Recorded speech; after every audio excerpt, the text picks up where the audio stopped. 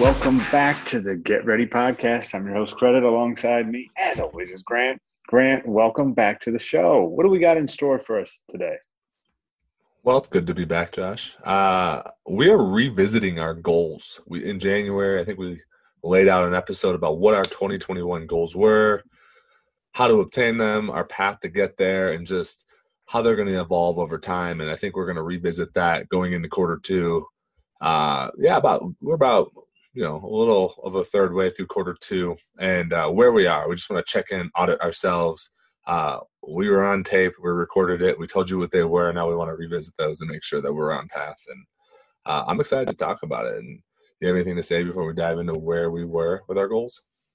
I do. I want to challenge us to, we kind of know our goals. I want to going to go through just high level, chip away. But before we dive too big into this, if you had to grade yourself, I'm going to grade myself. We should grade ourselves and say, we're looking at our goals. How would you grade it? And I want to do this for the listeners, for the fans out there to show them, like, it's not all about like hitting every single one of these. It's too hard. And then also, like, we're human beings too, and life gets in the way a lot of the times, and then it requires you. I'm glad you proposed us to do this. I think this is exciting because asking me to look at myself and said, I got a lot of shit on here that I haven't done. So you're looking at a numerical evaluation or an alphabetical? What are you thinking? Old grade school. I'll just start. I'm going to give myself a solid C.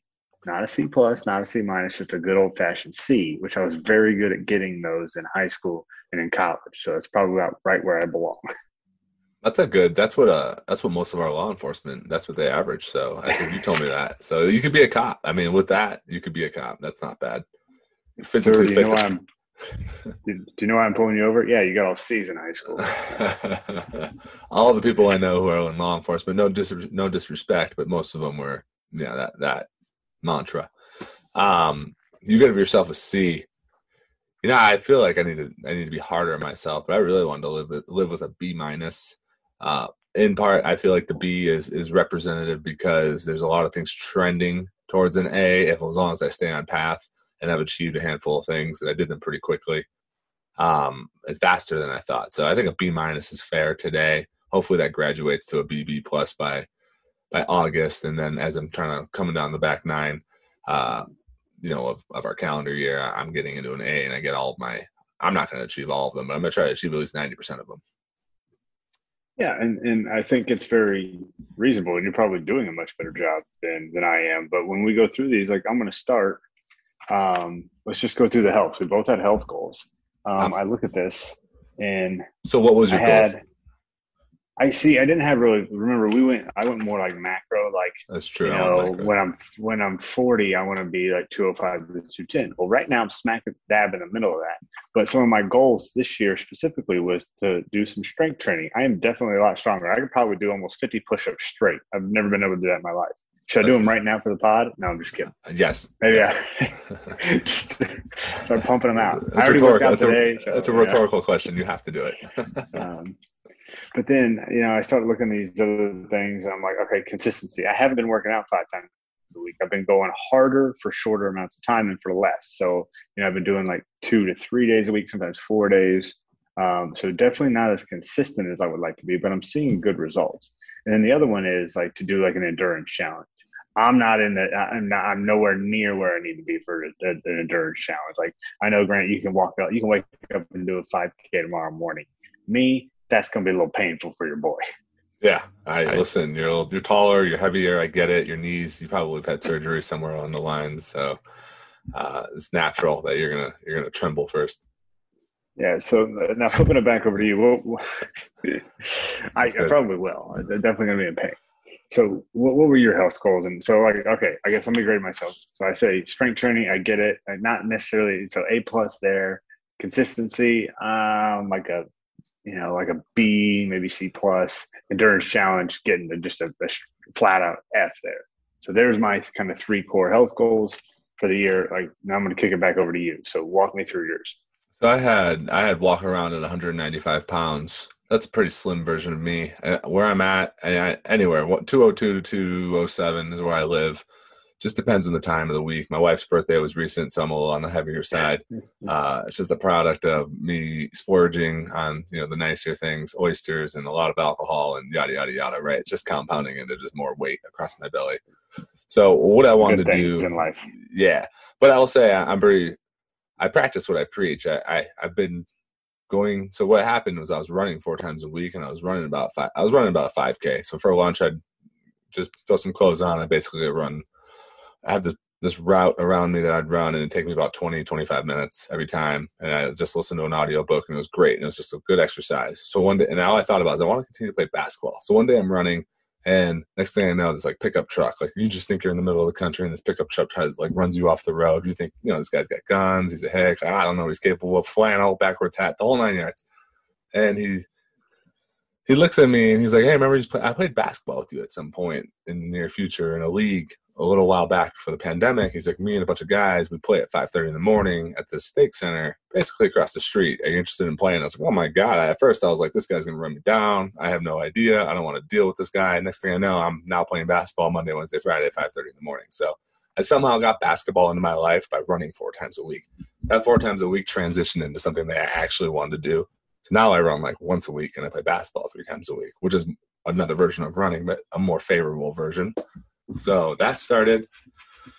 Then I started intermittent fasting. I wouldn't call it intermittent fasting. I just think Monday through Thursday, I just wake up, I drink some coffee. You take your number 2 like everyone else does in the world. And you don't really have to feed yourself any fuel throughout the day. Sometimes I'll have a snack, but more or less I can make it till about 4 o'clock, and then I'll have dinner, and I'm pretty happy at that level. I've routinely put my body through that experience, and now I'm ready for it.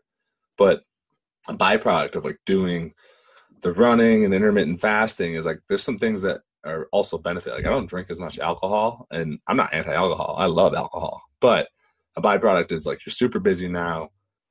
You're kind of intermittent fasting. You're watching your calorie intake. You're more active. You have a lot of things going on. You just don't think about that social setting as much. So I don't have as much social time, and usually that's where I drink alcohol. So that's a good byproduct. So I'd say overall, I've given myself about a B. But there's some bad that came with it. I rolled my ankle the other week, and bro, I'll tell you, that is the quickest way. That's the biggest barrier to reentry. And when the moment you get hurt, you're like, I quit. I'm just going to go back to just Netflix. I'm out. I mean, I'm done. You roll an ankle and you just want to quit life. You're like, I don't even want to get up in the morning. Oh my gosh, that's great. Yeah, that's the one bad thing about playing basketball. And I still play. I fucked up my thumb. I was playing, once Saturday, like to the point where I had to wipe left-handed for like a month now. I'm like, this is awful. So yeah, you should get a bidet. Yeah. You don't even have to wipe anymore. You got to dry it off. I do have a bidet. Like, who do you think I am? Who do you think you're talking to? But you make a lot of good points. Specifically, like, you never know if you try to achieve things and you put yourself like you're just doing things instead of just being sitting at home with Netflix. Good things don't happen to you. You're out running, and then all of a sudden this guy's like, "Hey, you want to play basketball?" That's like kind of what life is. Like you're putting yourself in opportunities like to get lucky, and that's you got to get ready. That's what we're all about, and that's a perfect example of what we're trying to do. So, sounds like health is solid. Don't worry about your alcohol intake. I have picked up the slack for you. One of my health goals is to drink as much as I want and still be as healthy as I am. That's American dream out there. Everyone's like, if I can drink a 24 pack for dinner every night and still look like this, I will sign that up. Yep. We don't drink beer. Yeah, I don't blame you that beer. So part of health that I want to chat about, and I've created a couple of these, is just like take care of yourself. Like go see the doctor. I started doing that more. It's just my healthcare is great. So I was like, I gotta go see a doctor more. And like, you wouldn't believe how awesome healthcare is, and when you have it, you don't realize it. And we were laughing before the show. It's like a fringe benefit for me because I'm super healthy, so I don't often use it. But I'm married with kids, so they use it more than I do. But trying to take care of a phlegm problem, that's what I had walking into it. I'm doing better with that. And the next thing you know, like you randomly get reminded that you're not in charge. Like for some reason, I was getting really stressed lately. Not lately. It's calmed down. And I just like grew a cyst on my neck, and this guy's like, "Yeah, you're just too stressed. What's going on?" I was like, "I don't know. I'm just trying to carry the world." I got called Russell Westbrook and LeBron James. I didn't know how to take that, so I knew what he meant. So those are some things. But I went and got a physical, and this was the crazy thing that I wanted to tell you is I got a physical, and 90% of the time, the guy was asking me mental questions. It was all about like depression, anxiety. Like we were just sitting there, and I had to stop him. Like, hey, listen, doctor, I'm not trying to tell you how to do your job, but literally the title of this is physical, and you're talking to me about my mental state. Like I feel like that's a different appointment.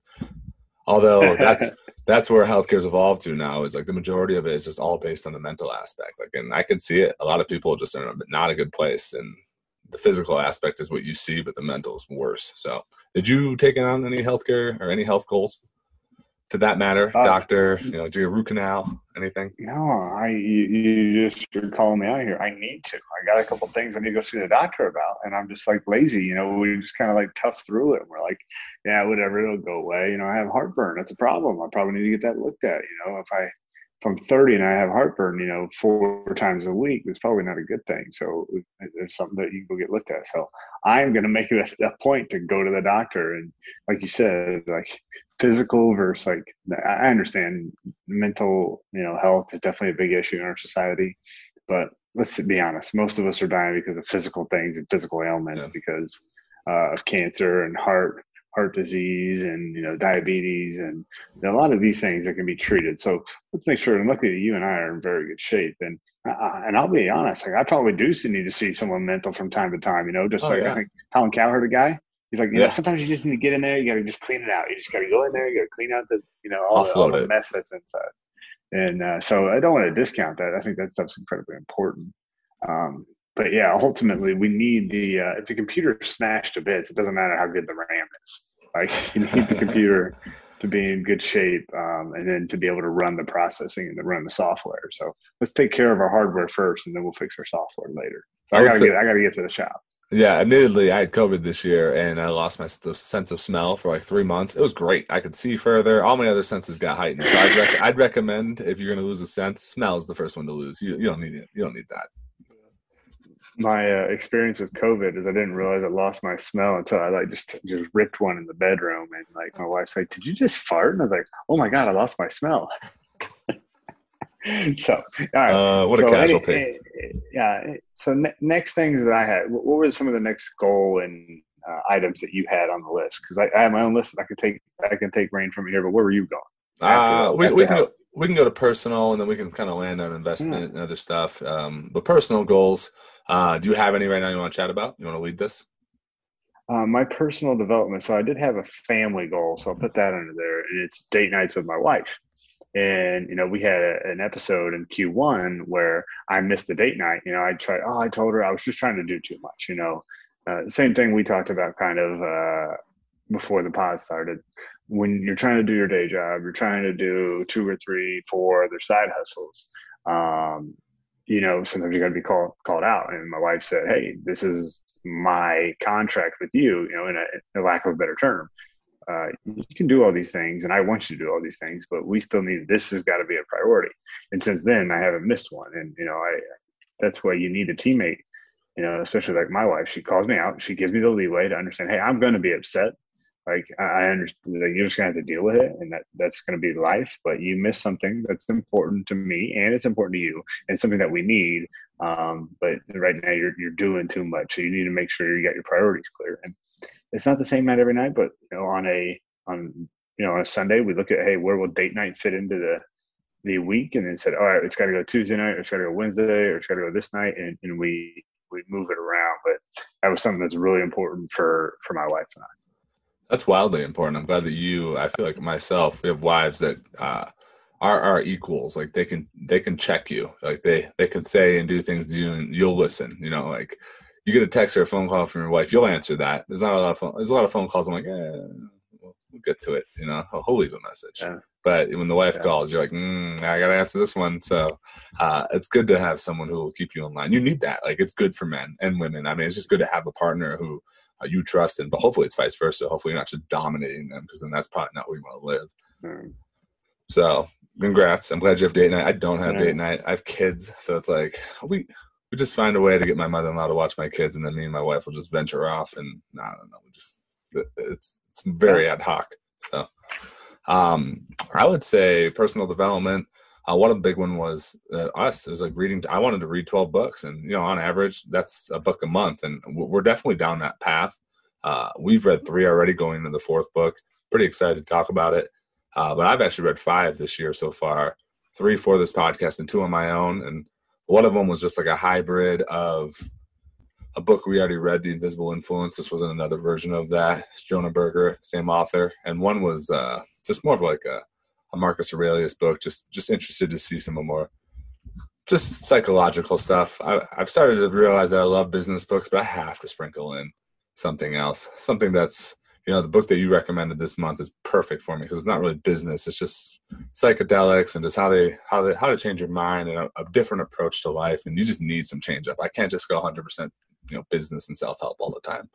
So 12 books, I'm 5 in. It is April. So 4 months in, I'm ahead of schedule. I listen to a ton of podcasts, some that you've given to me, some other people have given to me. I've started to write a lot of things down. Personal development for me is like, I'm a guy who makes lists. I make lists all the time, and you get that dopamine when you like scratch one of your things off on the list. So that's one thing I've started doing is anytime I'm in a state with people that are smarter than me, or I'm just like having conversation that is valuable to me and not just banter. Sometimes I'll think about it and I'll just write it in my phone right away. And that's actually something I picked up from, who's the guy that runs Virgin Mobile? Richard Branson. Richard Branson. In his book, he talked about how he was successful was essentially because he always had a notebook on him and he was carrying it everywhere he went because he just met fascinating people. And it was like his secret to success. It's helpful. I would recommend you do that. So I've started writing everything down. I got a routine, and I tried to figure out in 24 hours, all right, I'm going to sleep this much. It's probably going to be 11 to 5:30 is pretty much where I'm going to live moving forward. Maybe get a little more sleep on the weekends. But every time I start to build something into my schedule, like there's routine things I do every day, and they're nuanced too. It could be something where I wake up and I spin the fold wheel because it's free and I make, 200 sats. And then I go to Wally and I open my chest for another 200 sats. And like I've integrated those into my day where you're just making free money every day. I know it doesn't sound like anything, but over a year, it's like, dude, you just made $150 in Bitcoin. And all you did was wake up and you're already on your phone 8 hours a day. Why don't you just swipe that thing light and just do it every day once? So I've added that into it. I've started playing basketball. I've really built out a schedule for it. Everything's almost blocked up, so I'm pretty much tapped out. So from 5 to 8, 5 to 9, I'm with the family. So it's getting there. But a huge personal development goal that I'm still getting into is like just be more available for your friends. Like I recently caught myself describing the word success. I described it I was in a job interview, and this is how I described it, and I firmly believe it was like success is really just how well your circle is doing. Like you can't really audit yourself, but you can audit the 4 friends around you, friends, coworkers, family. You can audit them, and you're the median average of that. So if they're in a good place, that means, you're at the center of that. That means you're there too. If they're not, that means you're not doing that well. So that's how I viewed it. It's like you can't really ever audit yourself, but you can audit people around you, and they can do the same, and then you're the average of that. So if it's elevated, then you're probably doing okay. So that's where I'm at, personal development. I don't know what the grade would be. What would you think objectively? You sound like you're right where you want to be. Q1, you listen to the books, you kind of achieved, and you kind of set up a very schedule. And that is so important for people, is to have those kind of time frames blocked out, and to kind of carry on that topic specifically is like, even think about your work. Most people create lists, and I know you're talking about lists, but I bet you block off the time to achieve those, like to knock those things out. You're like, oh, I got to do this, this, and this. I'm going to put that on the schedule here, here, and here. That's like the next level. That's like the ultimate, like banging things out and being efficient, because that's what like the super high, they don't make lists. They just put it on there, or they make a list, but then they put everything in their calendar. And I can tell you from my past, I used to do that a lot, and it makes you way more efficient.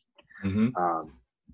So I think what you're doing there is like, that's why you can do as much as you can do. And that's why, we're able to get a lot of things done when you start listing off the things that, just the both of us are doing. It's like, wow, how are you guys doing all this? It's like, well, there's a guy we listen to, Gary Vee. He's like, well, you need to sleep 8 hours. So what are you doing with the other 16 hours? It's true. Like, show me. And then, all right, I'll give you a commute hour each way.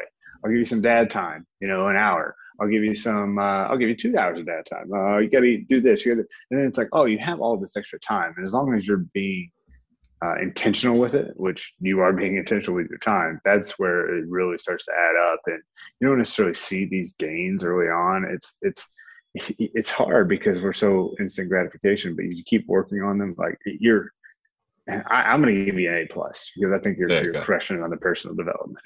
Well, I also argue that, I mean, you make time for these things. I mean, look at you. For our listeners out there, you're in Houston doing this podcast. I think most people who leave on a work trip, they're just like, I'm on work. When I get back, we'll pepper it into somewhere in my schedule. It's like, I'll do this at 8 o'clock at night. I'll go get a martini, come up and just knock out a podcast and go to work in the morning and act like it's routine. It's a Monday. That's what we do, right? It's just kind of built into our schedule. We talked about it earlier. It's like there's been some days where both you and I are like, fuck, we gotta do the podcast. All right, let's just do it. Just keep doing it. Like you never know when it's gonna turn into something. So I like that. When I talk personal development, I'm now getting to the point where I listen to too many podcasts and I listen to too many books. I'm like, what the fuck? I need to or if I'm going to listen to something, it's got to be more than Bitcoin. It's just wearing me out. I'm like, I don't get too much of this in my life. I'm exactly where I need to be in the Bitcoin world. I don't need, it's fun to listen to some really cool information, but I'm like, I'm too generalized in this one area. So I got to start branching out. So that's probably, when we talk about probably the end of it, like what are some things we really need to work on? I need to start branching out to the point where I even have a hobby section on my goal list. Like you got to make sure you make time for yourself and things that you'd like to do. Yours is basketball, mine's golf, right? And I've played a bunch of golf to start the year. So I'm really excited about that. So going forward now, what's another section you'd like to discuss? One more. I think before we get on to that, I'm entering more like a leadership stage of my life. I'm obviously a father of two, wife, just had a big birthday, just work in general. And I read this quote the other day and it kind of hit me. It said, a meeting assumes everyone's time is equal. And it kind of hit me. I was like, yeah. I mean, when they're just like, when you're at work, people are like, hey, Josh, you got an hour.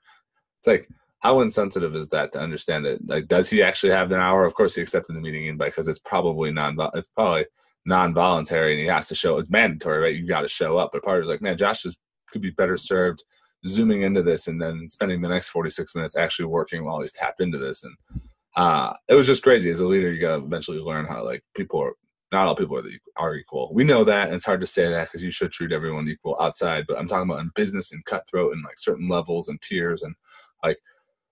Think of like a social media manager 10 years ago. That was a $30,000 job. If you're a social media manager for a Fortune 500 company, that's got to be like a $200,000 job. Like you are the most visible aspect of any company, and anything you say and do, if you're on brand or off brand, the Bitcoin cyber hornets will come out and they will murder you. So, anyways, I know that's not.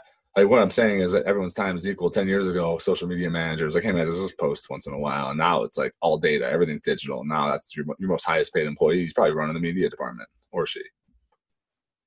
Hey, very good point. I mean, I still actually know some brands that hired people right out of college to run their social media because they're like, I don't know how to do it, so I hired this kid. And it's laughable that they don't understand how valuable media is. And that's kind of why Bitcoin is dominating the way it is. It's because they really understand media, but that's for a different day. Furthermore, I met this girl the other day and she's like 24, 25. She runs the social media for like Jane.com, and the girl makes like 115K. You're like 115K, you're like 24 years old and all you're handling is some social media for an internet website. Like it's just crazy. There's good money out there. It's a market that's not even there yet.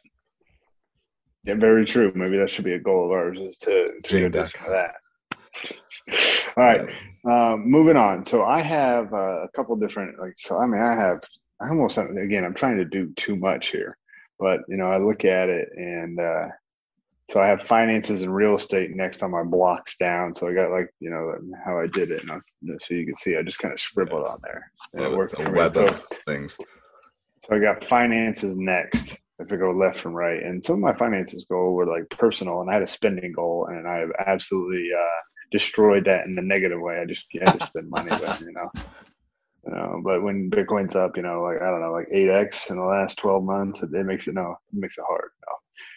One thing though that I do want to hit on, and we've had a guest on this twice now, is option trading, and I've really honed in on that. So when I look at my finances, I had 3 goals, personal and options trading, Bitcoin, and then startups, to try to invest in 4 startups. Well, I'm already at 1 startup this year. I have a monthly BTC, and I'm doing smash buys and then dip. There's a dip right now. I think I bought some this weekend when we were at a bar, and I saw it drop to like 50. And then I have option trading. And option trading, I'm doing really well.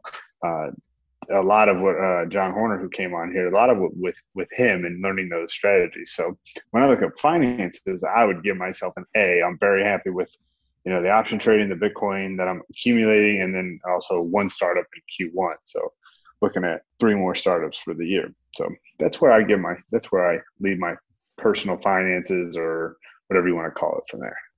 I have to amend you because I don't know anybody else that has a spending goal. Everyone, penny saved is a penny earned, and you have the inverse thought of like, all right, I can't spend this much. Like, you have money to spend, and there's opportunity, and you can take chances. But I like how you said it was like an inverse of what most people view it as. You must think with like the right brain. I don't know what's the left brain. Is that the smarter people?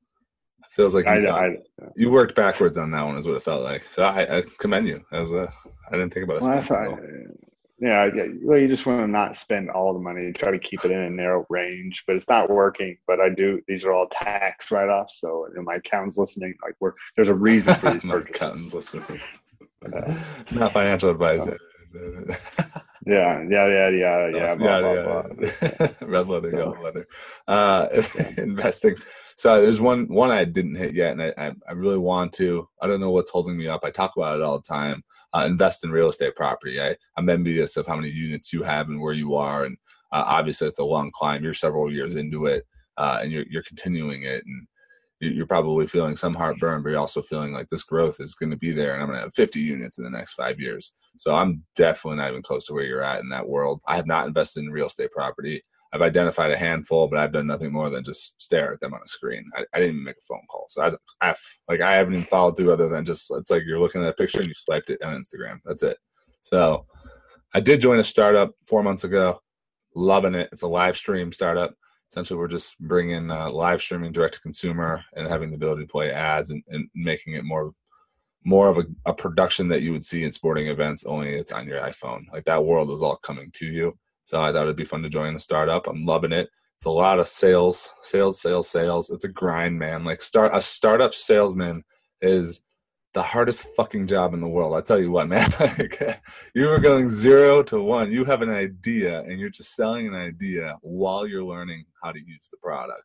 So it's a sink or swim, and I don't think it's a money issue. It's more of like I always look at this type of startup, and I'm like, you probably have the money to fund it for as long as you need to. It's more of just like, do I have it in me to continue to go? It's more mental. Like, at some point you just get burnt out and tired, but I'm not burnt out at all. I'm loving it. Every time you make a sale, it's like the casino lights are going off. You just hit the make 'em malls in Vegas, and you're like, all right, we could do this again. We've just got to repeat this thing once a month, twice a month, 4 times a month, and then just climb it. So it's a process, but it's teaching me a lot about sales. And I know we talked about it in previous episodes about there's like layers of sales, from like your used car salesman to your expert, to your master, to your grandmaster. Like, I'm still living in the bottom tier, but it's fun to just practice it. So I joined a startup.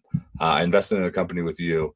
I feel like I'm a part of a SPAC. I understand it, but I feel like I gave you money to just join another club that's ultimately going to get us into the final club. So I feel like I'm like I own 0.5% of some SPAC that's going to IPO in 10 years in the healthcare industry. It's fun. I mean, I just signed up I signed up for a 2-year convention. That's basically how I'm doing it with you. Yeah, you're gonna lose like $6,000. I'm gonna lose like 40. So we'll call it even at the end of the day. You know, it's gonna be in 2 years. We're gonna look at it and be like, well, if I put that all into Bitcoin, this is how much I would have. But instead, I invested into this. That's what Twitter taught me that. One thing that I did, not really investment related, that I thought you helped me with this, is I came to you in like January, and I was like, man, Twitter is just like, it is just an echo chamber of negativity. And you're just like, no. You're following the wrong people. Follow the right people, and it'll be your favorite platform. And that changed everything. I cannot tell people, like, I just dropped all, like, anything political, anything religious, anything that just had sensitivities around it. I just out the door, and it was like investing, VCs, Bitcoin, NFTs, just stuff that interests me, making money, business, finance, all of it together, stocks. Then you get some of your celebrity personalities, like the Dave Portner of the world, just to get some comedy in there. And it has changed everything. Like, I look on Twitter, and I'm excited to go to Twitter, not like thinking, all right, what am I going to be and moan about? Now I'm like, what am I going to learn? And I just like read tweets from people that are way smarter. It's the greatest platform when used appropriately. Just like 1% of us use it appropriately. Everyone else is just They're there to vent and DM, slide it. I don't even know what they do, but thank you. You have to have a high filter, and people talk about social media, this and that. And I'm like, you choose who you follow, right? I just want you guys to know that you choose who you get to see. So if you want to see that stuff, by all means, go into it, get as deep as you can in it. But like, you get to choose. So if people and I don't want to say it's like group think where I only go to people who talk about what I want to. But if you're just going to be negative and you're going to be bitching about the world and you're not going to do anything, get out of my feed. I don't have time for you. It's a positive rabbit hole, though. Like, you go to look at Kathy Wood and ARK Invest. Next thing, you're going down all these other traders, and you're like, I didn't even know this whole sector of people, and they have 60, 70,000 followers. It's like a huge, like, middle-of-the-road pack of people that are intelligent. So I'd recommend it. Absolutely. High filter. So looking at real estate for me, that's on my goals. I'm still I have not gotten into flipping, like I said, like I put on my list to learn the Ogden market of outside of Salt Lake and figure that market out. I've done a little bit, and I've just seen like the market's way overheated right now. It's like, this isn't going to make any sense. This is going to be speculation for us. So I've definitely given some thought to it, and I've done a little bit of research, but I haven't given it my full go, just given the market dynamics. So, but this is what I want to make sure we convey is like, things change in life. Like, just because this was day one in January, like I got some things in here, like, oh yeah, we got to go back and revisit that one. That one is like, nah, I don't know why I put that on there. Get out of here. We don't have time for you. Yeah, I also would like to comment on that. Like, no one know. Like, I agree with you completely, but no one knows what's next. Like, that's the whole like speculation. Like, think of the pandemic. Who was it? Bill Backman. Who's the guy that hedged the pandemic? You know what I'm talking? Ackerman. Yeah. I just think of like the whole world was wrong but him. And then you're like, just one guy got it right. And he didn't know. He got lucky. And now he's trying to do it again, but he's been in that circle for like 8 months. So it's like now he's burning through cash because he thinks he can repeat success. And the point is, no one knows what's next. And it's weird. It's random. It's like next thing, like you're 12 units in trying to go to 15. And next thing you know, you have a couple of evictions and you're trying to figure some guy out. And then it just like life hits you and like, I can't expand quicker because this is happening. And you couldn't even foresee it because it's just life. I don't even know how to explain it. Yeah, there's things that just come up. Like you're not expecting a lot of things. I'm going to call them they're called black swans in the market in the real world, but we have black swans in our life all the time. You're going to make fun of me because I know you're not a superstitious person. I'm only superstitious about one thing because it happened bad to me one time. There's a black cat crossed my path and I didn't care, and then shit got wrecked for a little while. It was the best reckoning of my life. But the other day, a black cat, and I was in the car and I turned the whole thing around. I was like, nope, we're not going towards that thing. I was like, nope, I'm not doing it. I'm out of here. Yeah, I think but to translate that into Bitcoin terms, I think you do a good job of that. Is like your whole point is like saving money is a hedge against like life's unexpected events, and you're doing that into Bitcoin. So to be financially set, you're buying Bitcoin because of this crappy things like this. You're like, I didn't know this was gonna happen. This could I could rear end someone tomorrow and have to pay for a new car. Yeah, exactly. Those are things that can happen all the time, and then unfortunately, tragedies do happen. You hate for them to happen. We just hope that none of us are privileged to those. So little darkness there. Let's get out of that. So, what are some things? What are some other things you still want to cover out of your goals that you set and you haven't achieved, or you're doing a really good job? Because I'm kind of the point now in the conversation. I've kind of touched everything I want to touch. I want to move into like Q2 and Q3, but I want to give you a chance to end Q1 here. Yeah, another goal of mine, and this is something that's really grown into a family endeavor, is I started this like book business back in late October, early November is really when I started it. Essentially what I do is I buy used books. We have a podcast about it, but I buy used books on like thrift stores, and then I come home, I package them up, and then I send them to Amazon fulfillment warehouses. And what they do is if you're on Amazon Prime, you can buy a book, but those books aren't coming from Amazon. They're coming from sellers like myself. And there's a whole bunch of me in the world, 20, 30, 40,000. That's probably less than the actual number. And I started doing this, and I was just doing it to just try to see if I can grow something, and I didn't know where I was going to go with it. So what I did is I created goals where I was like, hey man, by the end of 2020, I want to get 2,000 books. That's my first goal. And then by the end of 2021, I wanted to have 5,000 books in my inventory that people go online and they buy a book on Amazon. It's one of my 5,000 books because it's higher up in the ranking based off other books. They pay for it, and I make about 40% sales. Today, I'm on about 2,500 books. It's April, so I'm on path to hit that 5,000. So I'm pretty happy about that. I was really excited to figure out how I can get to 5K in sales, 10K in sales, 20K in sales. I think today I'm about 11,000 in sales to date. So I'm pretty happy about that. What else did I have? I wanted to start making bi-monthly checks of about $500. I'm actually today making about $600 to $700 every 2 weeks now, and just selling books. And the whole point of this exercise was I want to see if I could do it. And I also want to cash flow. Now it's going to a point where I'm looking at my wife. I brought my wife on board for tax purposes, clearly. And she's the worker. I'm financing it. That's how it works, guys. That's how it works. She can write her miles down if she wants. But we do that. And then the point is, like, in 3 years when my son graduates from high school, if I'm at $10,000 a month where I can forecast this being, like, he could take half. I'm like, hey, man, you want to come out the gate and run this business for me? I'll take half, 5K. You make 5K, and every month you're just working for me, or you're working for us. And at some point when it's high enough, you can take it yourself, and that'll be your business moving forward, pending the metrics. So it kind of turned from like an individual thing to now you see it growing. Now your family's involved, and in 4 or 5 years, if you continue with it, right, that's the hard part.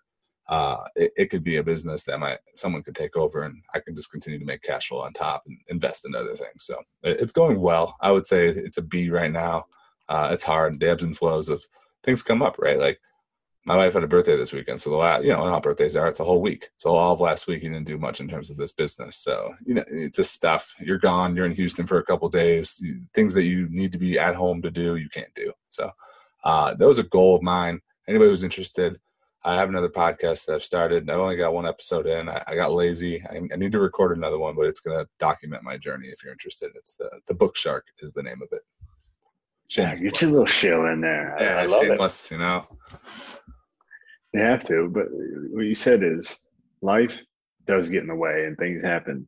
The idea is not to run. This is much more of a walk. This is more of a long, life is a very long, I'm talking for me, for you, for anybody listening. Life's a very long walk. You just have to have an idea where you're going, because if you sit out and just start wandering around, who knows where you're going to end up? You're going to end up in Liberty Park stabbed by some homeless guy if you just don't know, if you don't have like a mission. So you want to know what you're going to achieve on that walk, and don't look at life as anything more than a sprint. You're going to have ups and downs. Like, it's going to be tough. You're going to sprain your ankle. You're not going to be able to walk very far. But you just have to have a general direction. And I can tell you my goals from 3 years ago are vastly different, today, and they'll be vastly different in 5 more years. But, that's why I try to start with 40-year goals this time, which I used to do. And just try to build toward that, and always kind of keep that in mind. Like, all right, yeah. So when I look at my 40-year goals, yeah, it's only 3 months, but check. All right, we're doing well.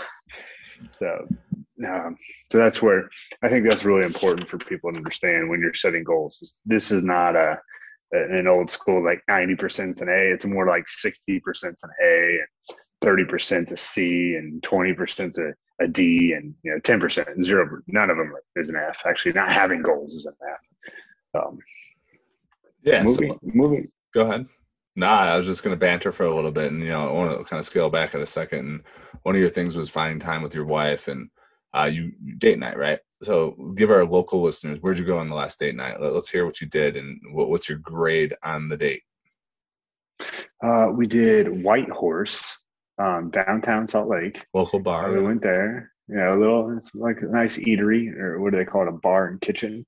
It's nice little, and we just talked, and I brought her up to speed on taxes, that we could, in the business, so we could write it off. But then ultimately it's just us like hanging out and talking through what's going on in life, what's going on in her life and her work, and what's important, and how all that stuff's going. But the conversation just kind of takes off with itself. So a fun date night is just when we're sitting there, we're talking, there's a lot of laughing, but it truly is a date. And what we mean by because the date is like, people think like it's one-on-one time, it's one-on-one engagement, it's real conversation. And we are engaging with each other. It's not just like me sitting there staring at our phone. Like, we don't do any phones, and like I'm not just like sitting there eating my meal and like, all right, let's go. Like we see sometimes, you see the old married couple in the corner, they're not talking to each other. Yeah. Like, Like we're getting it, we're having fun, we're looking at people and be like, oh, that's a first date. Oh, those are couples. Oh, they're pissed off at each other. We do stuff like that. It's very cliche, but it's very healthy for our relationship. I'd hate to be that married couple that the only common ground you have is that you got the 2 for 20. You know, other than that, you're not even talking. You're just, yeah. I mean, I think you're secure enough too to have a wife that she'll be louder than you. I'm the same way. My wife will be louder than me at a dinner table, and that's when you're like, all right, just gotta she can have this. Whatever you want to say. It's not about the delivery. It's about the message. So. More so, a lot of what we talk about is like, all right, we're just going to keep grinding for the next 5 years, and then we'll be able to buy whatever house we want. You know, that's the kind of goal. It's like we're so close to just breaking through here, and if we can just keep grinding for a little bit longer, like I don't know, 35 and retire, that could be us. You know, that's what we keep thinking. That's what we keep telling ourselves. It's just kind of that self-fulfilling prophecy. You know, I keep telling her just yeah, it's crazy that that's the solution. Everyone knows it's the solution. Now it's just a matter of actually doing it, and that's where everyone falls off, right? But when you have those like conversations, like it's just naturally like, you know, you're telling your partner and your number one teammate, like the only teammate you really have is like, well, I want to do this, so we're close to it. And then you have a little bit more accountability. You know, it's like, you know, I told her I gotta figure this out. We got to make this happen. Like, all right, I'm going to keep tweaking this and working on that. And I don't know, it's just going to happen. I keep telling her gradually and suddenly. Nothing happens for a long time. Then all of a sudden, bang, something happens. Yeah, it's dramatic. Yeah, exactly. Just like Bitcoin. The question is, are you prepared for it? Yeah, that's all the game is trying to get prepared for those opportunities. So what do you think? What do you think about the recent Dogecoin climb? I don't even think we've talked about it. 40 cents. Is that where it's at? I mean, is that silly? Is that profound? Man. It's the new Federal Reserve currency. I mean. It doesn't have a supply cap. I just want everybody to know that. Yeah. That's a problem. Good change. It doesn't have a supply cap. How many? There's infinity. There's just infinity of them. There's just as many as we want. Thanos can't have all of them. There's just too many. They're mine. Let's just see. Let's do some tweeting. Dogecoin mining. I have a lot of friends in the Dogecoin world, and they asked me about it. And I was like, listen, man, I'm all for drinking a Red Bull, eating some popcorn, and cheering on middle class because they're eventually going to become upper middle class due to this. But I can't invest in this. I just it's irony at its finest. It's the purest form of just internet marketing dollars that are very frothy. It's going to happen to a handful more too. That's the funny part. Is like I look at Doge and I'm like, this is the first of the next like safe moon, and then you just see all these ridiculous ticker symbols that all have Doge-like qualities. It is going to be the Wall Street bet community that comes in and just starts to raise a handful of those. And if you can find out what those AMCs and GameStops are in the crypto world, I think some millionaires are going to be made very soon. Yeah, it's similar to the ICO craze that we saw, and even the NFT boom that we saw. I mean, those are way overpriced. I think there's a space for them, but they're not a space for the crypto world. And most people, when you hear me, I even cringe at the word crypto. I mean, there's Bitcoin and then there's crypto, and everything else is different. And like this is like Dogecoin is something fun, and a lot of people, even though I talked to some people, and they're like, "Well, I'm not selling. I don't have any reason to sell." I'm like, "Okay, well, good for you." But like maybe some ridiculous amount of 90% of or 90% of the coins are held by like 1% of the Dogecoin network, where like Bitcoin, you know, it's still pretty concentrated, but like 60 some percent is held by like 20% of the network. So it's a little different in that regards. But hey, it's something fun. As you said, irony, you know, I think that was Elon Musk's like flavor tweet. He's like, it would be ironic if Dogecoin becomes Dogecoin could become a transactional currency that works in the world, and where Bitcoin is still the base layer of money. Like that's a very real thing that very well could happen. I think Dogecoin though, what I'm learning or how I'm viewing it, today, you know, it could change. Is like Dogecoin, a lot like those other cryptocurrencies, like the way you have to walk into those is it has to be the exact opposite of how you feel about it should be. And that's like the thing I view in crypto is it's like I bought a couple $100 of this thing called Decentraland the other day. I was just, you know, you go down the rabbit hole and everyone has this great sales pitch and yada, yada, yada. And I was looking at this Decentral, and it's an Ethereum token that powers Decentraland virtual reality platform. And the whole idea behind it is that you could pay for virtual plots of land in this. It's like real life AR. Like I can go buy Josh's house in the virtual world. He clearly owns it in the physical world, but I can own it in the virtual world. And to me, that's just like a silly, ridiculous, makes no sense. That's why I'm throwing $100 at it, because I just feel like in the crypto space, if it makes no sense, that's what's winning. And the things that do make sense, Bitcoin, it's already the fastest horse. It's on balance sheets. Tesla has it. Like it's clearly won. Now it's what's the price point. Everything else, you're like, what a meme coin? Like what? So that's how I've started to approach it. It's like, it's just still $100, $200, $300, $400 at all these ridiculous coins. And I mean, it's almost like take $1,000 and throw 100 at 10 of them, and you might, if you hit one of them, you can have $500,000 tomorrow. That's how I'm viewing it. I don't know how you think. Ultimately, you gotta have some fun with it. You gotta be like, I'm here for Dogecoin. Like, let's just root for this thing. This is fun. I don't want anybody to get wrecked. Like, everybody go have fun, because like Ethereum, like, you guys are gonna get wrecked. Like, you're gonna get smoked. Dogecoin, I don't know enough about you. I hope you have some fun. I hope everybody I hope it does become some exchange level of currency out there in the world. But I have a feeling, based on what I know about why networks are valuable, I don't think Dogecoin is going to be a network. I think it is purely for people to buy and sell. Most people will say that about Bitcoin, but we know that is not the truth. But I think Dogecoin is fun. I am rooting for it. Tomorrow is 420. And it's supposed to be Doge Day, so it could be a real big day for Dogecoin. So we just buy some now just for fun. There's a lot of propaganda on Twitter right now with it. Like, tomorrow's a big pump and dump, not financial advice, but get in and get out. And you're just like, this is so unstable. You guys, this is Coinbase 96% fees. That's how you're making your money unstable. That's how it feels like to me. Yeah, I'm gonna be just a square here, and I'm just gonna keep buying Bitcoin. I'm just an old Bitcoin maximalist. You're the Warren Buffett of the Bitcoin space. You just get enough of it, and then I'm gonna be rich when I'm 60. That's kind of the plan. I just got a text from a buddy of mine that said, "You heard it here first, folks. Fuck being rich when I'm 60. I'm trying to make it now." Yeah, married in my 20s, man. Where the fun in that? I'm looking at. I just got a text from a buddy while we were doing this. He's like, too volatile. Bitcoin's too volatile. I'm like, get out of here. Too they're volatile. all I'm just going to send him to one. I'm going to send him to 1 year chart. I'm going to send him like the volatility of the stock market. Just be like, listen, bro, that's too volatile. I'm just going to do the 1 year. That's all I'm going to do. Just send him the 1 year chart. Like, you should ask him how many zombie companies are in the S&P 500 right now and see what his real number is. It's a lot. I bet you it's like 75. It's a good number. I'm just going to be like, too volatile. It was fun. You're right. It was kind of, it was sweating a little bit getting this rich. It's kind of fun. Yeah, we took the stimulus money in the fiat world and we just dumped it all into Dogecoin and Cardano and Filecoin. We had fun with it. Yeah, no kidding, man. Jeez, I'm looking at. That's what it feels like. So the first stimulus we had way back when Trump was president, feels like forever ago, right? Like that market just went to all-time highs and was hitting just stupid numbers, right? And then we had another stimulus like back to back, and nothing really happened to the market. You had some blips, but it was nowhere near what the first round looked like, and it makes you think like that money didn't go into that market; it went into the crypto market, and that's why Coinbase had the ability to IPO at like $100 billion. It wouldn't have done that.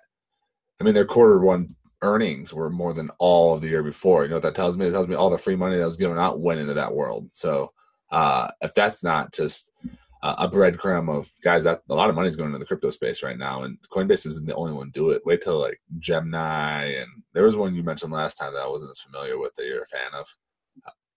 Do you remember it? Me? Yeah. River.com. River. So I mean, this world's blowing up, and it's definitely here. Like I look at the apps. I've gone to Binance today. These things are robust. These things are exchanges. They look like E-Trade accounts. Like it's a real thing. They've built businesses around it. So that's my 2 cents. Yeah. I think a lot of these are going to go to zero. Yeah, I agree. I mean, all of them, most of them, by like 99% of them. But you can get rich along the way potentially. You ain't lying. If you know how to get in and get out, you are correct. And that's my problem. I don't know how to get in. We might have to bring Alec back on because he's very good at that stuff. He is very good. Yeah, I'm going to lie to myself and say I don't have time to study it. That's I've just chosen option trading, which I don't know if is good or bad. And maybe I should be doing like altcoin trading. I don't know. No, listen, you have a vehicle, wait 5 years and exchange it for something else. Exactly. What else is going on? What else do we want to do? We'll cover before we close out here. What we got? I don't, yeah, I don't know. I don't have much. I mean, out of the crypto space, I live more in the crypto space today than the markets, the public markets. Where are you at? You still taking rents on your calls? You selling Oh calls? yeah, I'm living. Actually, I'm now in Tastyworks. I'm doing put spreads and call spreads, and And I'm doing iron iron condors. condors. Yeah, doing jade lizards. They're super easy actually. Once you learn them, it's like they're just like trying to say these names and intimidate you. We'll probably have Horner back on for session 3. We need to have Horner back on. He has a big following. I don't know who follows him at home, but when he gets on audio, he's electric. It seems like our largest shows are that, and then we probably need to bring Alec back on and talk a little trading and trading strategies because he was trying to get me into staking. I was like, nah, or yield farming. I was like, nah, I'll pass. I'll pass I right want to. now. Is that the same thing? Staking, yield farming? Is it just a synonym? I don't know. No, like apparently staking, you buy one coin and you get another coin. I don't know how it works. So we'll have to bring him on and talk to him. Maybe it's something you're interested in. Maybe I will be interested if I have an actual developed conversation around it. That's like so when you go to Gemini, right? I have a dollar cost average in Gemini, and every time I put money in there, I have a trading balance, and then I have like an earning balance, and that earning balance I assume is staking, right? That's what I would assume it is. I'm still not as familiar in that world.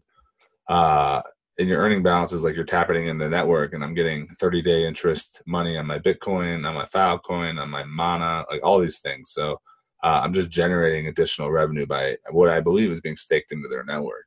Is that how you would read that? I mean, you have a Gemini account, right? I didn't quite. I don't. Yeah, I do. I don't read it exactly like that. I believe they're paying you interest in USD on the or no interest in the amount of that specific coin that you have. So that wouldn't necessarily be staking. Staking is where you're putting up money in a specific coin and they're giving you yield in another coin. I think that, and I might be semantics, but so Yeah, I'm not yeah. entirely sure. So it could be semantics. So Isn't that what as you're giving you're putting money into Bitcoin and they're paying it back to you in the US dollar and another coin. I know what you're saying though, right? It's they're actually semantics. paying a good point. But actually, the BlockFi they're paying you specifically in Bitcoin in your return in Bitcoin, which is nice. Nice. Yeah, so like why So would they it's a pay little me different. interest for just for holding it in their account? Is that why? Or do they have privileges Yeah, to it? if you would like, you want to get into the economics of this now, we can do that. I mean, Actually, I was just interested. Yeah, you mean you're so further down real the path quick, than I am in this. yeah. So you go on BlockFi, you get 6% on your Bitcoin. People Yes. will borrow that Bitcoin from BlockFi, and they will do mainly one thing. There's a contango right now. The futures market is higher than the spot market. That's called contango. I don't know why they came up with that term. Finance likes Okay. to be as complicated as possible. So what they'll do is they'll borrow um, they'll borrow the physical coin and they'll short it and they'll sell it and they'll buy the future, and the future price is higher than today's price, so it's called a cash and carry trade.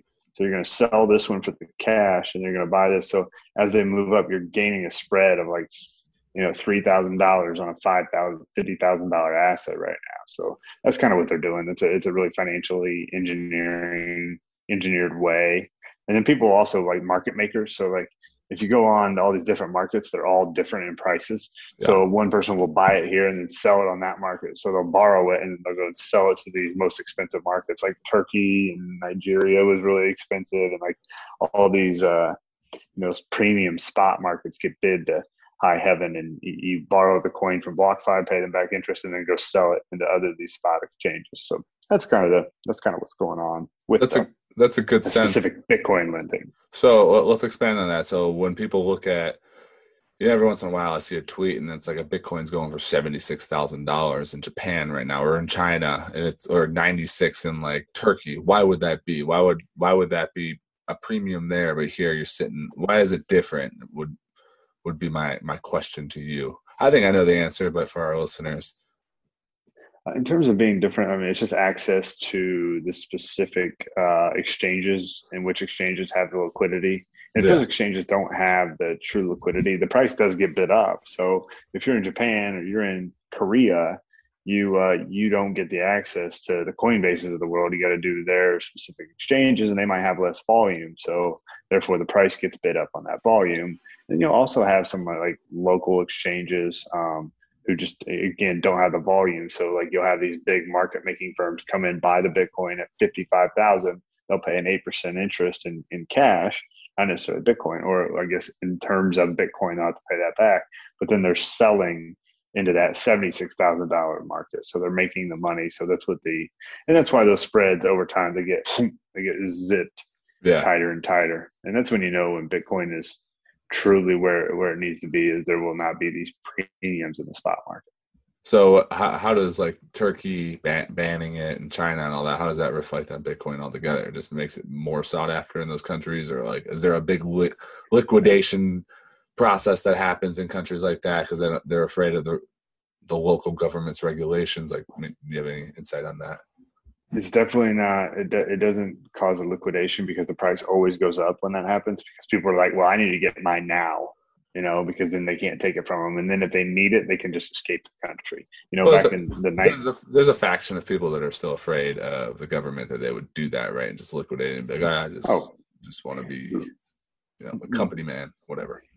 Right, but the market says that there is people, but they're far fewer than the people who decide that we need to buy it. We just never really. I mean, Venezuela's seen it, Zimbabwe's seen it. There's a couple companies. Lebanese saw it with their currency. But what happens is we've never really seen it. But in the 1920s, when the Weimar Republic went to this hyperinflation event, you didn't have any wealth to take anyway, so you just had to abandon your country and go restart over with no money. At least with Bitcoin, you can put it on a flash drive, stick it up your butt, and walk out of the country. Nobody, I've traveled with my Bitcoin wallet, which has a lot more money than you can carry through security on a normal day. And I can take that with me and plug it into wherever I need to and be good to go. It's crazy to think something that small has so much collateral with you that you can really do anything you want based off of the collateral you have in a flash drive around your neck or wherever you keep it. Don't tell our listeners. You can't get to it anyway. I got multi-sig. I'm down the rabbit hole of the technology. I like how we took this from like a goals podcast and now we're just back into Bitcoin, our favorite topic. It's fun. I came and just pontificating about where I'm going to be in 5 years because Bitcoin got me there, or it was the engine that led the charge. Yeah, I respect that. I like that a lot. You want to close this up, or you got another thought? Well, I was going to say, now it kind of gives us some workings for another podcast down the stretch. It's like we need to talk about more hardware wallets and what that means for the world and what that means for us. So picks and axes, right? These are the companies that get rich.